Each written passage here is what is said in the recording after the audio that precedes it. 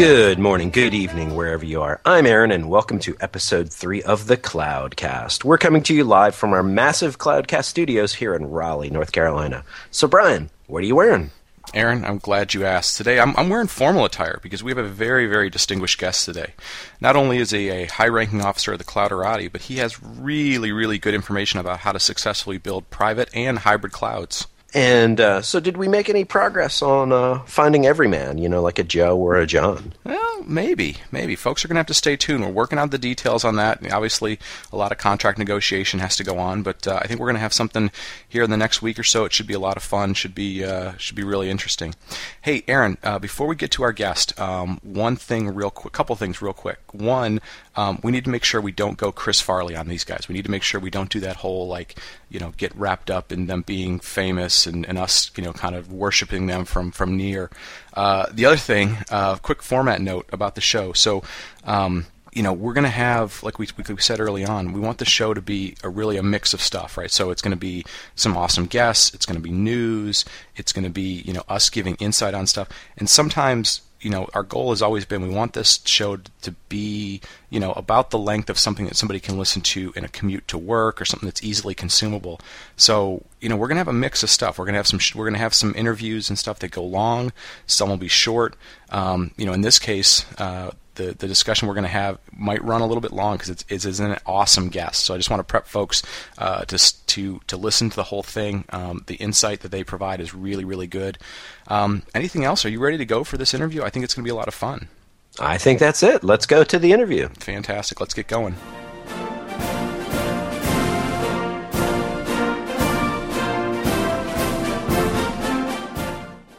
Okay, here we go. We've got our very first guest on the Cloudcast this morning. We've got Christian Reilly from the Loose Couple blog and at Reilly USA from Twitter. Christian, good morning. How are you today? Good morning, guys. I'm very well, thank you. Good. Glad you could come on. And for those of you that don't know, Christian is the president of the private cloud. So we talked a little bit the other day on Twitter that we were going to go top of the food chain for this podcast, and we absolutely figured we had to go to the top. Christian, how did you get the title of president of the private cloud? That's a funny story, actually. I think we got to grips with the Clouderati guys on Twitter, who are a fantastic bunch of guys to follow on there with incredible depth of knowledge of cloud in general. And then I think I was a little bit of an imposter in the Clouderati originally. And then I think the guys figured out that I had a pretty good and interesting story and experience around the private cloud piece. And then therefore I got the term of the president of the private cloud, somewhat jokingly, but it's been kind of interesting that it's stuck. So you're sort of an adamant defender of sort of the concept of private cloud. Can you talk a little bit about what you do on a day-to-day basis, or how you got involved with it, and why to a certain extent you sort of defend the concept of private cloud? Yeah, sure. It's a very interesting topic of whether the private cloud does or doesn't exist, and of course, a lot of people will tell you that it's just the next generation of private data center technology, which I can kind of agree with in some cases. But over the last few years, we really have built out a brand new environment to support our global business, which, when you think about the organization that I come from, we do some very complex stuff around the world. And there's absolutely no doubt that, kind of the private cloud that we've built is definitely a benefit to that business. We can do things a lot differently now in terms of speed to provision the services that we need to get out to our users around the world. And I'm not sure that that's just based on virtualization technology alone. There's a lot more things that we've done that constitute our private cloud approach. So essentially, the overarching concept of it was that we build a repeatable environment for delivering services as quickly as we can to any of our users around the world. And you can imagine that we're in over 60 countries around the world. So that's a big deal from an IT perspective. And without transforming the kind of the environment that we did, and without building our private cloud, which we are, of course, fiercely proud of, I don't think we would have been able to respond as quickly as we can to our very changing business demands. So take us back, walk us through. So the private cloud sort of concept has been, people have started talking about it the last couple of years. You guys were doing it, maybe as far back as 2008, 2007, you started planning for it. Like, walk us through, what was sort of the initial discussions? What were the things that people said, your CIO or your organization said, we got to do things different. There's some sort of problem we've got that we've got to do it different. And then, when people talk about forget about private cloud or public cloud, right? They're talking about doing something different in their organization. There's a technology piece to it, but there's a huge piece of just people and skills and how things are organized. Like, how did you guys get started with this? What was the sort of the trigger moment, or what were the big things that you had to deal with to get started with this? Yeah, so that's a great question. So let me take you back in time to March of 2007. So I guess we're just coming up on 4 years ago. Our CIO called a meeting of several of the guys that worked for the CTO, and we got into Palo Alto and got locked in a room, and the CIO said, guys, the business is telling us that things are going to be very, very different in the way that we do what we do. And the way that we do IT to support that today, it's not sustainable. We can't do it the way we do it. We're not fast enough. We're not agile enough. We can't deliver what the business is telling us they need. So we've got a big problem. And I kind of want to divert for a second to just kind of explain how important it is to have the business alignment. And it's a much maligned term, and a lot of people look at it and say, well, yeah, business alignment, what does it really mean? But I think if you've got a CIO that's engaged at the board level and can really, really bring the business challenges to an IT group, it's amazing what you can achieve. And I think a lot of companies that we talk to and a lot of organizations that we've been dealing with, they're really looking for a reason to do cloud. And I think if that's that way around, they're going to have a lot of problems. I think you really have to understand the business challenges and how to apply the cloud technologies, whatever they are, to meet those. And you can only really do that with the business alignment. So a little bit of a diversion there, but I think it's really important that people understand that from our experience, unless you've got the business alignment, it's really hard to make the steps into justifying why you need to make some significant changes that we made. Oh, yeah. And so with that said, we got these guys together, and I got to tell you, these are guys that we used to do in IT in the way that large organizations have done IT. And when you get a bunch of guys together and say, guys, draw me the future, show me what it looks like, you see a lot of blank faces, because people are used to doing things in incremental, kind of no step changes. It's very incremental. And after a couple of days, our CIO, kind of very kindly but very firmly said, guys, you're not getting it. It needs to be totally different. And then there was this kind of aha moment when, the guys stood up and started drawing clouds and different things. And if we did the organization all over again tomorrow, would we do it the same way? And of course the answer was no, we wouldn't. And so that was kind of where it was born, and it was born absolutely 100% of the business telling us that things were going to be very different, from the numbers of people involved in what we do to the locations involved in what we do. So essentially we were looking at an unsustainable IT organization that needed radical change. Hey, and Christian, one other thing that I think is very important, it's almost like an underlying point in all of that is, so a softball question for you is, how much of those discussions when you did your redesign was focused around a type of technology versus serving applications and solving a business need? It's interesting, again, and you got to remember that we're sort of speaking in the past here a little bit. In 2007, there really was no public cloud infrastructure available or public cloud services available, certainly nothing like there is today. AWS was very fledgling, and of course there were not many others, other than the typical sort of colo providers and some ASP type provisions, none of which necessarily fit what we were trying to achieve. And so it really didn't become a question of technology necessarily, it became a question of what is it we're trying to solve, how are we trying to provide the applications to the people when you have a challenge where those people are further and further afield. And one of the big challenges is that the people that you're providing the application access to aren't necessarily your own people. And so when you have that very distributed model in terms of locations and people, it doesn't drive you necessarily towards a technology. It drives you to, how am I going to do this? How am I going to achieve it? Where do I need to be geographically? What do I need to have in those locations? Of course, knowing your own line of business applications, like most of the listeners will do, you have to figure it out from that perspective. Who am I trying to connect to what? And the technology just kind of falls out from under that. So you obviously had a pretty visionary CIO. Do you get the sense, did his man, so he got pushed very hard by the business that said, look, you've got to do things differently. Do you get the sense that your business specifically sort of pushed him, or was he getting his input from a lot of other companies? So sort of, was he looking at your competition, his peers in the industry? I mean, how does he? I mean, that's a big step for a CIO or somebody at that level to say, look, we gotta sort of look ourselves in the face, realize that maybe we don't do things as well as we should, or just the world's different. I mean, where did he kind of get the motivation from? Was it just his business, or from all over the place? So yeah, again, a really good question. So I'll tell you, it's kind of a bit of both, and I'll focus on the kind of the business side first. Again, I see I was a great guy and obviously very well respected in the business, has a good seat at the table, understands the business, understands the strategy, understands the challenges and the drivers. So once you've got a CIO that can do that and then can filter those challenges down to the organization as a whole, then you're kind of onto a winner in some respects anyway, in terms of the alignment that I mentioned a little bit earlier. But one of the other things at the time, and again, this is kind of where the visionary piece of the CIO kicks in. So, we've got a kind of a very twofold CIO, one guy that understands his own business very well, but one guy that understands direction and industry and trends very well. And at the time, consumerization, and although it's somewhat of a unfortunate word now, I think it's been overused. But again, back in 2007, we were beginning to see a big change in consumerization. And we actually did quite an in-depth this set of discussions with some of the guys on Sand Hill Road, trying to understand what was driving the investment in consumerization. We knew that things like YouTube were pretty new at the time. Things like Salesforce were new, with a whole consumerization approach to how you provide complex applications. And so we spent a lot of time in the Silicon Valley understanding what was going on down there in terms of investments and how that investments were kind of panning out. And we learned that at the time that for every $10 invested, $9 of that was in the consumer space and only $1 in the traditional enterprise space.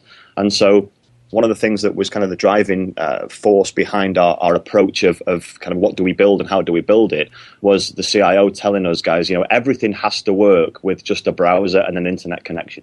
And then when you think about what we had in terms of legacy and what we've built over time to get to his vision, it's a huge challenge. But the driving force came from, we need to make it simple for our people to use our applications, and it really was focused around consumerization.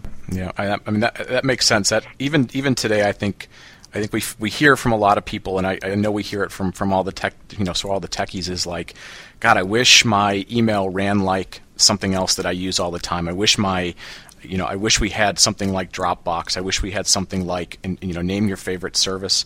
So, back then people weren't even calling things cloud at the time, right? It was just sort of the internet, and it was a different way of doing stuff. Have you found today your CIO, yourself, people would say, okay, what you do is private cloud, but at the time, or even over the last couple of years, were you guys calling it cloud? I mean, was there sort of a distinction that what you did was trying to mimic what goes on in the internet, or was it just, we're going through a transformation because this is what our business needs? I mean, did you get hung up in the terminology stuff very much? No, not at all. I mean, the cloud thing is a relatively recent thing. The program, and it's still called the same thing internally, the program that we have was actually called the Project Services Network, which essentially was a moniker for us to kind of get all the technology, all the people, all the process, all the new things from the the way that we built the new infrastructure all the way to how we support that, was really intended for us to kind of use the name so that everybody would understand that what we're doing is serving our business, which of course are projects. And so the cloud thing has been a fairly recent terminology, and not that we've tried to particularly align ourselves with it, but there have been several articles that have been commissioned on what we've done, CIO Magazine, Network World and such, that have actually used that term private cloud. So really we didn't necessarily go looking for that. I think in some respects, in much the same way, I think is why the internet and the web in general was so successful, is that nobody tried to pigeonhole it or try to kind of explain what it was. It had this very organic growth and spectacular growth. And I think that's kind of the challenge today in cloud. If you want to try and start pigeonholing yourself, that you end up sort of trying to tie yourself to a definition, and whether that's NIST's or anybody else's. And I think in some kind of weird way, you actually end up limiting what you could achieve, because you try and fit something into a box that I don't really think is necessarily the right thing to do. So we never went out to call it the private cloud. I think other people did that for us. And of course, the reason why we sort of stuck to the private cloud name is because people are beginning to hear a lot about cloud. You can't watch a TV show now without hearing, certain organizations talk about cloud. And so, again, back to the consumerization piece, it's really important that we sort of tried to keep that cloud momentum going, because in the same way now that you can, go to the famous vendor and if you want to access your home machine from an airport while you're waiting for a delayed flight and call that cloud, then that's great. But in the same way, our users now, they use services from a lot of locations around the world, and they really have no idea where they're coming from. So as far as those guys are concerned, they use the same internet connection and the same browser to get to our things as they would to get to any of the self-proclaimed cloud services that are out there. So in terms of just trying to tie it together, it really is done again around the consumerization approach of how we deliver services now and how those services are being delivered in public cloud services. Christian, tell us a little bit about your solution. Obviously, there's some things you can talk about and some things you can't talk about, but what are the public things you can tell us about the solution that you built? Yeah, so, there's there's a lot to it. When you deal with the line of business application portfolio that's as complex and as large as the one we have, there's obviously different solutions that you come to over time. But I will start by saying, and I think I've gone on record as saying this before, but virtualization is the absolute cornerstone of it all. Not that I would say that virtualization alone makes a cloud, be that private or public, but in terms of being able to get a different approach to the way that you deal with providing servers and storage and network from a virtualization perspective, we absolutely have to do that to start your cloud journey. Now, whether you want to make that a hybrid or a public or a private cloud discussion, great.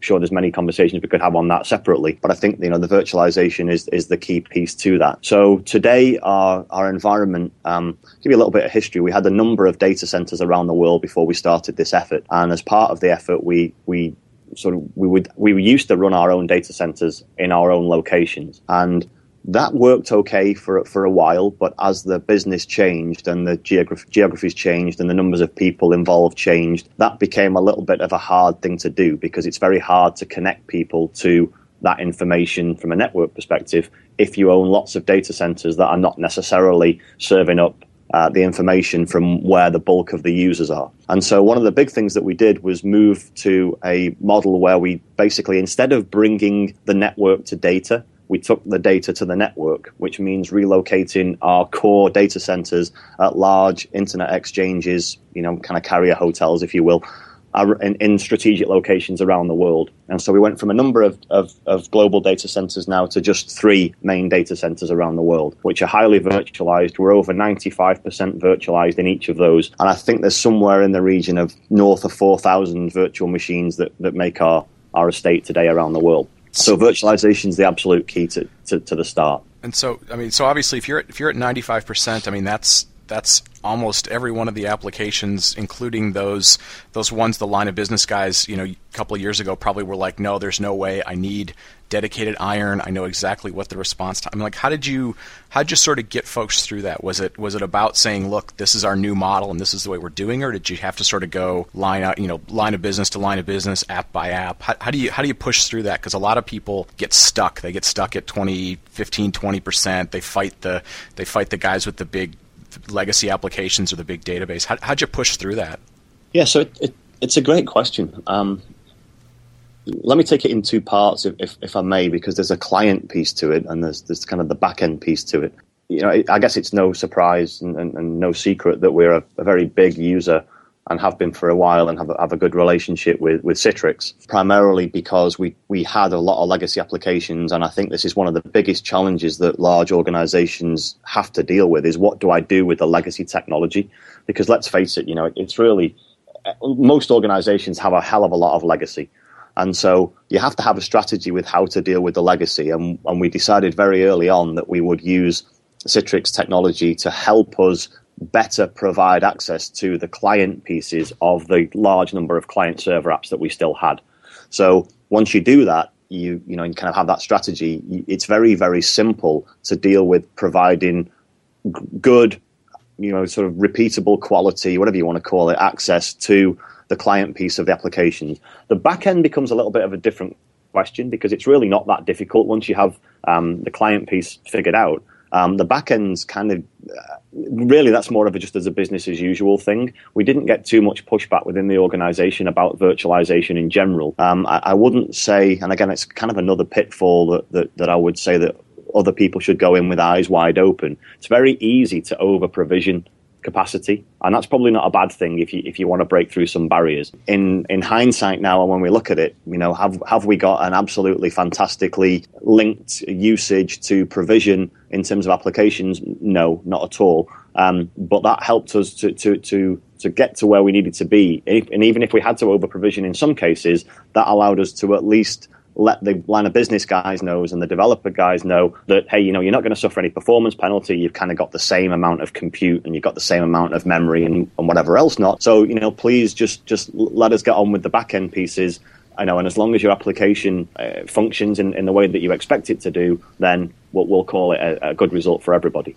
And of course, there's kind of an internal sales pitch that goes on there with being able to explain to the line of business owners that, your applications are now a lot more mobile in terms of being able to move them around in the back end. We can move them for performance reasons. We can move them for, workload shifting reasons. And you can't do that when you're tied to physical iron, of course. And so there's a little bit of a sales job that goes on there. But what overall, and kind of just a bigger wrapper around this, and again, critical piece of what we did, there's a certification process that we went through for every application that we moved. So whether that was the front end and the back end, or the back end and just not the front end, or whichever way it was, every application went through a certification process with the line of business owners engaged to say, yep, okay, it's fine, it works, all the key functions work, it performs well, the users are happy in terms of the fact that, we pick a handful of users for every application, and only when those applications are certified do they get the kind of the check mark to say that they are private cloud ready in quote marks. So it's sort of interesting, Aaron. You and I have talked about this a bunch of times, right? There's a ton of technology that goes on behind this, and the interesting thing is so much of this stuff over time, and Christian just sort of highlighted on it. It almost becomes less sometimes about technology, and to a certain extent, even if you're a technologist, you've got to have a certain amount of, I don't want to say sales because that'll give people a rash, but there's a little bit of sort of psychiatrist or psychology involved with this, right? I mean, you've got to figure out a way to help people go through change or deal with change, and sometimes it's just having expertise in a level of technology, so you're just conveying confidence, and sometimes it's like you said, it's maybe over provisioning for those first few applications, make sure they feel like their performance is great. They'll go off and tell their other friends like, hey, what these guys are doing is good, it works. Like Aaron, you deal with that all the time because you've kind of gone through the own every certification under the sun, and then when it comes to actually going out and working with customers and with other partners, some of the technology melts away, right? It's about how do I put it all together and explain it to people? That's exactly right. Because what happens a lot of times is you'll be sitting there whiteboarding in front of a customer doing your typical pre-sales. What are we trying to solve here? At the end of the day, what is the goal, right? What's the success criteria?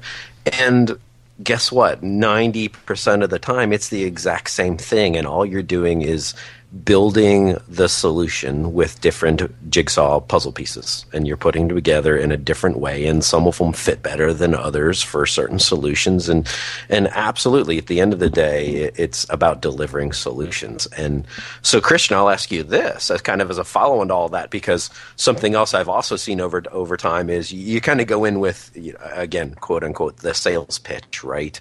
Certain pieces you think are just going to kill, and they just fall on their face. And there's other things that you never thought of that the customer will just take it and run with it, and then your sales pitch changes over time, right? And so, what did you at the beginning of the project kind of think? This is the things they're going to love, and then what did they end up loving in the end? And was it the same? There's an interesting sub story to a lot of this, and to kind of answer your question, I'd need to just spend a little bit of time on it. But one of the things that I think sets our environment apart from others that I've seen or others that I've talked about is that we didn't just go after this as a server virtualization thing, nor did we go after it from the point of view of we want to try and move everything to a public cloud because that seems to be the kind of the preferred mechanism for all things cloud. But really, we went after an entire, what we call the workspace. And so if you think about it, again, I kind of go back a little bit to talk about some of the different ways that people can do things now. From any location anywhere in the world with an internet connection now, you can get to pretty much everything that you need to do for your day job, whether that be applications, whether that be your desk phone, whether that be a desktop, whatever it is, wherever you are, whether you're on a network that we control or whether you're on a network that we don't control, securely you can get to pretty much everything you need to do. And people look at us kind of scratch their head when we talk about the phone system, which, most people don't think about phone systems in terms of cloud. But if you think about phone systems in terms of the way that they used to be deployed in large enterprises, then, there were big investments, there were difficult configurations, there were big boxes per location to support, 1,000, 1,500, 2,000 people, whatever it was. So, when we made the approach into all of this, we said, let's take everything that we can find that can be put inside the quote marks cloud to make it easier ultimately for our users to consume things.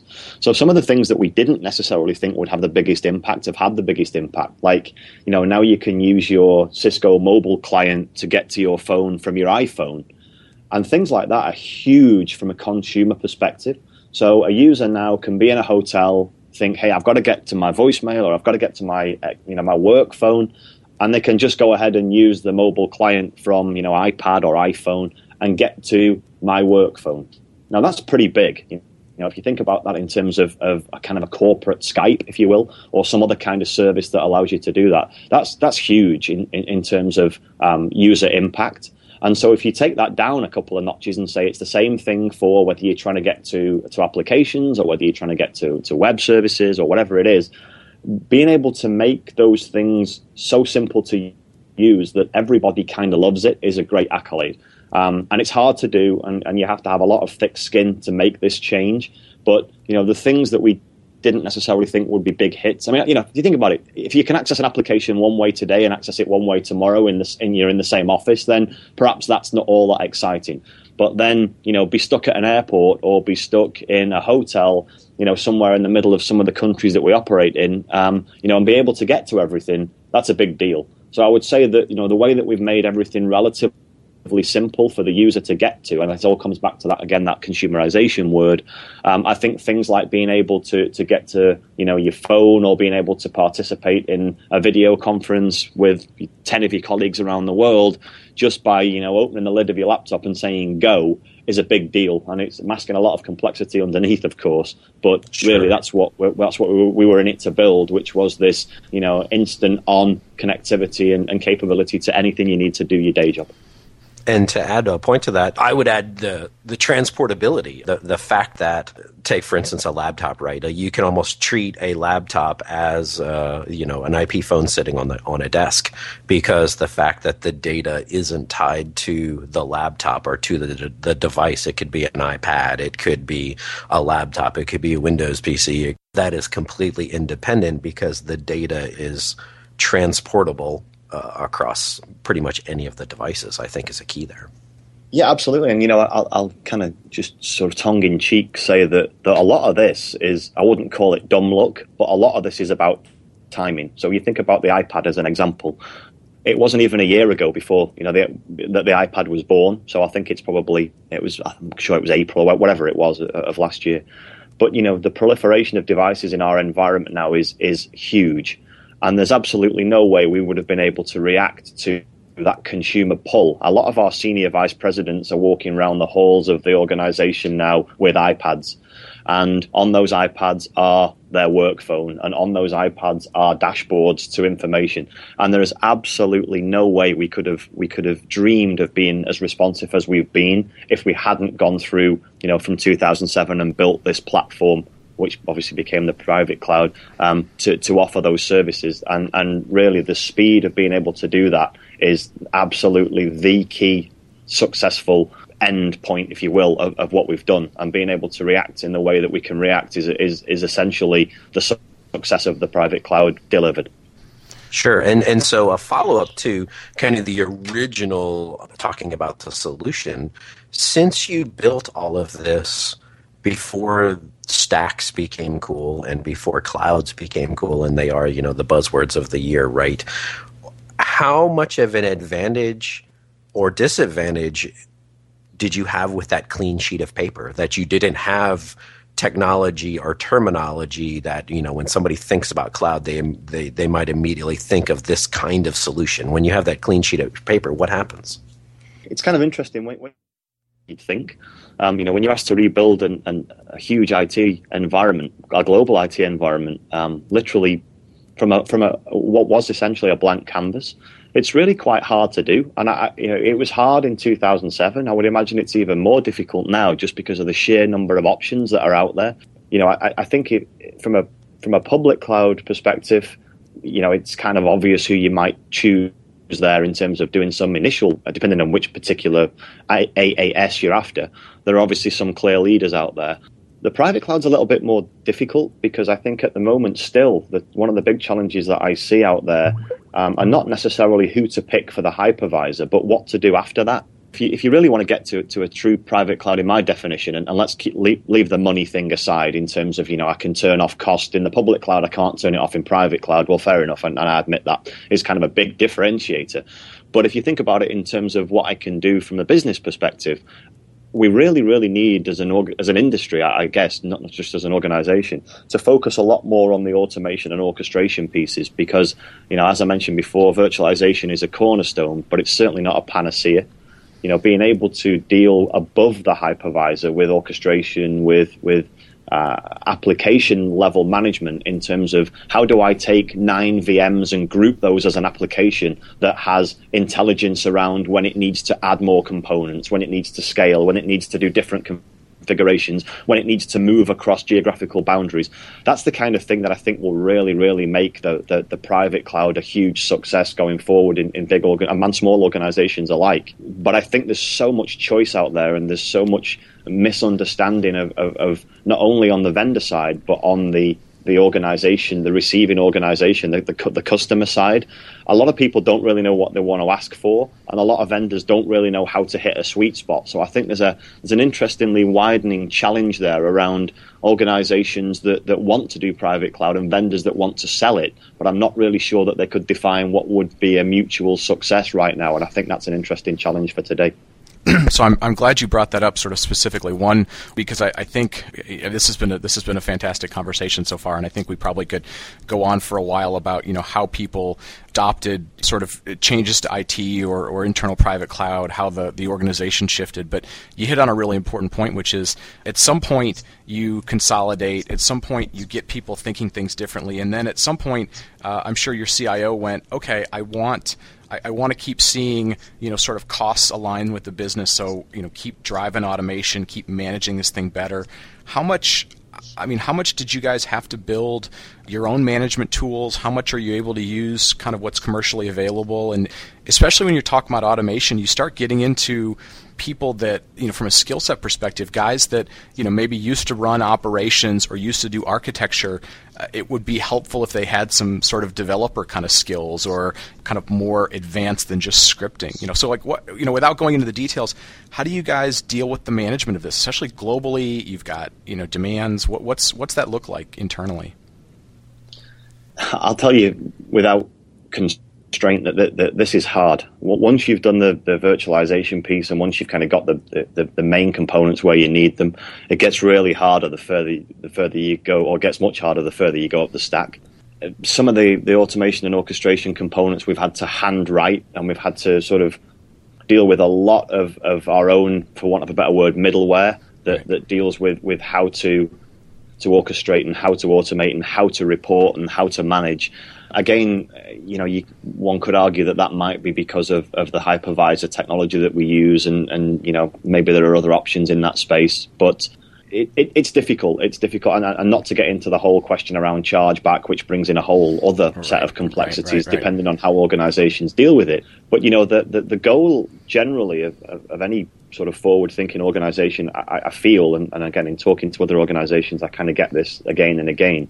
It really is, from a kind of a financial perspective, it really is about trying to introduce as much variable cost as you can into the equation and try and remove as much fixed cost as you can. Yep. And I think in many organizations that seems to lead towards public cloud, and understandably so. But there are definitely options within the private cloud environment to talk to large and small vendors alike in how to position things in very different ways commercially, as we used to seeing. And I think any organization who has a problem with paying for what they use is a strange organization in my estimation. But any organization that is quite happy to pay for things that they don't use is equally strange. And so somewhere in the middle, when you add all the kind of pieces together of what you really try and achieve. And again, there's been a lot of talk about this in the sort of Twitter sphere around the Jevons paradox, and this kind of concern that IT budgets will definitely shrink as cloud becomes more adopted. I think that's kind of the wrong end of the telescope for me. I think if you can align your cost with your usage of IT, then if you use more than you would use normally in terms of spend, and that's probably an indication that your organization is doing well if you're truly aligned. And so I think that challenge is kind of a little bit alien to people who haven't gone through what we've gone through so far. But the question certainly around will cloud save money, I don't necessarily know that save is the right word. I think it's more of an alignment question. In that same vein, right, so you've said on a number of occasions, sort of publicly and in various places, that a lot of the vendors or a lot of the consortiums, whether the standards bodies or whatever, aren't really listening to customers. They're not taking customers' input as much as they really could, right? You guys talk about going to Sand Hill Road. You talk about going to places. So OpenStack is trying to do that. You've talked a little bit about, kind of your support of it, or you like the concept of it. Where do you see things like that going, where you've got this sort of mix of vendors who obviously have some bias because they want to tie into things where they drive revenue, but you've got something that sort of originated as a customer thing. It's got some public cloud tie-in, so there's some knowledge there. Like, where do you see tools like that going? Is that a good thing for you guys? Is that more confusion for what you're doing? Like, how does that fit into your bigger picture? OpenStack's a really interesting thing. I think for a bunch of reasons, there's a lot of people interested in and invested in the success of OpenStack, not only from kind of Rackspace, of course, and Citrix, but a bunch of other ecosystem partners that are out there. My hope for OpenStack, and again, this is a public thing, is that it will become essentially the de facto standard for kind of a cloud platform. And I choose the words platform very carefully there, because I think the platform could be very high vertically, or it could be very low. And by that, I mean, it depends on whether the leadership of OpenStack want to drive it upwards to, above the compute and storage into some of the challenges that I talked about earlier around application management and such, where I think is OpenStack ceases then to be a CTO discussion and it begins to be a CIO discussion in my experience. I think to use OpenStack as an example, I think it would be great if they could figure out a way of engaging more of what they call the corporate target market. It's great to do it from a service provider perspective, because if I'm going to be a service provider like a Rackspace or a GoGrid or a Terramark or a Carpathia or whoever it is, and I pick the OpenStack platform, then I have by definition, a level of abstraction from the customer because I'm providing a public IaaS service. That's a very different proposition when you want to bring something in-house and build out the private cloud. And so I think where OpenStack, to me, is a fantastic opportunity is to try and bring what we all know today is not there around a standard platform for deploying public/private clouds, such that the movement of resources through those from public to private and back again becomes less of a science and more of an art. And by that, I mean, when you've truly got compatibility from a kind of a standard platform approach between all sorts of different vendors, then, and I kind of mentioned this to Winston Bumpus from DMTF, was I think to make it truly successful and to say, okay, cloud now has become an absolute commodity and an absolute reality, you have to kind of approach it in the same way that USB was done.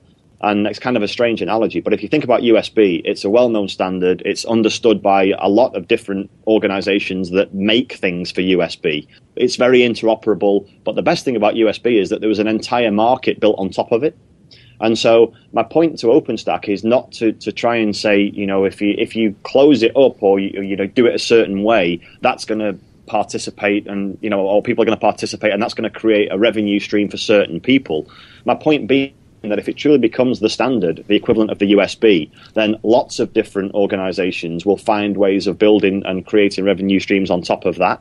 And so from a customer perspective, that gives us a lot of advantage over lock-in and having choice and having the knowledge that we can move things between OpenStack-enabled cloud providers without worrying about whether our certification on the applications is invalidated, because where we move the application to, we don't know whether the underlying hypervisor technology or the underlying platform technology is materially going to affect the application. And that's a big concern when you think about moving from public to private.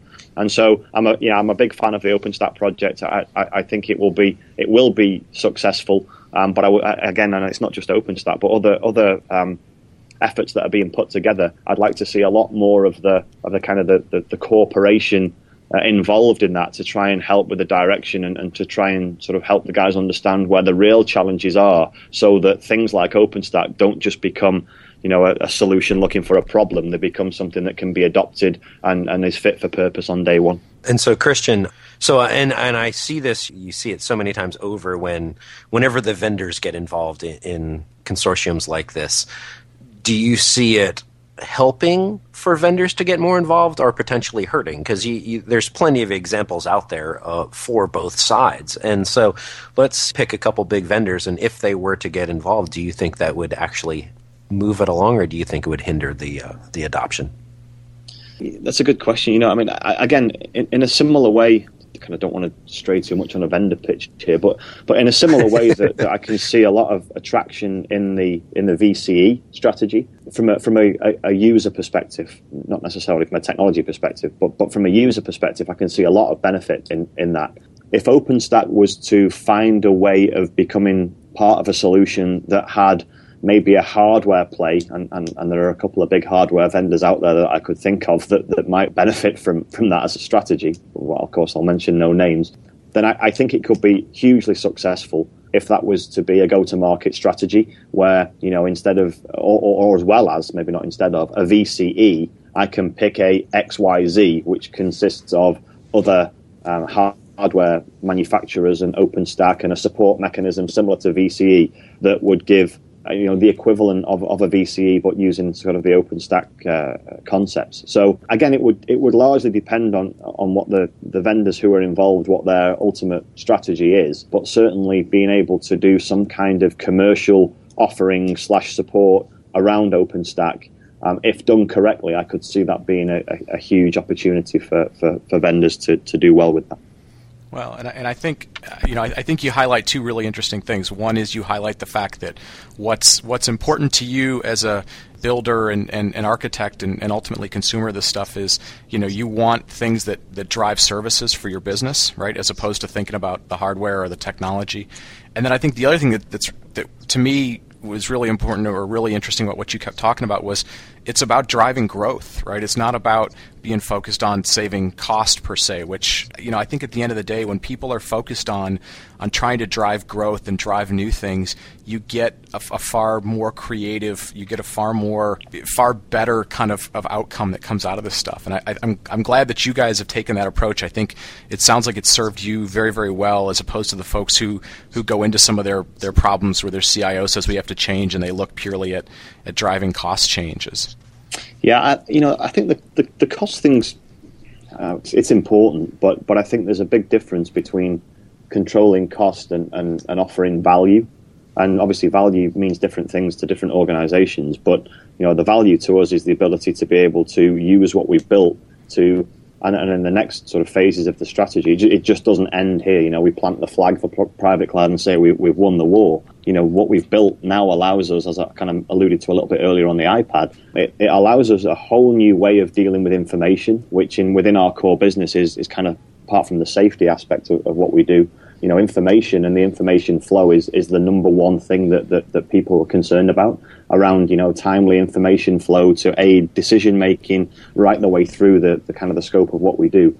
And by building the platform we have, we can begin to derive all sorts of value that we never thought possible by continuing to sort of leverage the things that we've built, and then expanding that out to mobile devices and different platforms, and then opening it up for different organizations to be involved with. In a similar way, kind of, again, somewhat of a strange analogy, but in a similar way to the way that Netflix have approached what they're doing, in terms of their API strategy, then I think it's probably fair to say that we, from what we do, have a very similar view in terms of the way that we want to connect anybody that has a vested interest into our information, such that they can derive the value from that, both to their organization and, of course, to our own business. And something else I was going to add is the growth that you're talking about. I also use another word, opportunity, right? And so to kind of bring it around to another post that you had on your blog recently is you mentioned the idea of a cloud opportunity, and I really liked that analogy or that phrase, because you're really describing how do you grow from a traditional IT organization into a private cloud organization, and you use the term re-platform, and I really like that because it is a good concept of how do you actually go get money for all of this, right? And so if you could talk a little bit about what you believe about the re-platform for public cloud, because I thought that your concepts there were spot on, and actually that is something I saw in a lot of my customers before of, hey, I want to do this, but I don't really have a whole lot of money to go do this. So how do I go find that money, right? It's interesting, and the point about the cloud opportunity was really around, and it kind of ties into the question directly. Large organizations, and not just ours, but other ones that I've talked to about similar challenges, they have a lot of money set aside for what I would class as kind of just keeping the lights on. So the typical maintenance of applications or the maintenance of infrastructure, that's kind of an interesting, when you add it up across organizations, that's a lot of money, which I would say is really not providing all that much innovation. And so what you kind of have to do is look at that spend and say, is there a way that I can actually divert some of that? I think our CIO once sort of half-jokingly called it a flexible funding model, where you say, instead of pouring the money into this for really very little gain, I'm going to probably, think of a way to stop doing that, stop that non-investment in this particular technology or this particular area, and then look at how I can divert that, what would have been the sort of the sunk spend, into something a little bit more innovative. And I think organizations that have just, kind of do the yearly budgeting thing and they say, well, we spent X million dollars on maintenance, so we're going to do that for next year. I think they're the opportunities, and when I mentioned about the cloud opportunity there, I think that's where you find the money for re-platforming. It may not be necessarily a wholesale thing that you can do all at once, but certainly looking at areas where you would essentially pour money in for no material gain other than keeping the lights on. I think they're the opportunity spaces that I meant in terms of cloud opportunity, and that could be re-platforming your internal tool sets for a private cloud, or it could be looking at opportunities to take applications and move them to public cloud, if that makes sense, of course, from a security perspective and all the other things that we probably won't go into. But from purely a cost perspective, be a little bit more about, making sure that every dollar that you spend is a dollar invested, I think is probably the easiest way to describe it. Well, with that, since we're talking about money, I think from a timing perspective, we're going to have to call that the money shot. Christian, thank you very, very much for the time today. It was very, very insightful, very good conversation. We probably could do this again. Maybe we'd like to have you back on at some point in time. We talked a lot about where you guys have come from and how you've got to where you're going. It'd be great to have you on at some point in the future to talk about where you're going next, what you guys are thinking about since you're leading things. So thank you very much from both of us. And with that, we're going to wrap up. Thank you very much for wait, Christian, you gotta pimp your stuff. What's your yeah. We're amateurs at this stuff. So yeah, Christian, where do we find you? If people want to stalk you on the internet, where do they go find you? So you can find my blog at blog.theloosecouple.com, and then you can also find me pouring out my heart on Twitter at Reilly USA, which is REILLY USA. And it's been a pleasure, guys. Thank you for the opportunity, and hope to talk to you both soon. Thanks again. Really appreciate it. And thanks to everybody who's listening.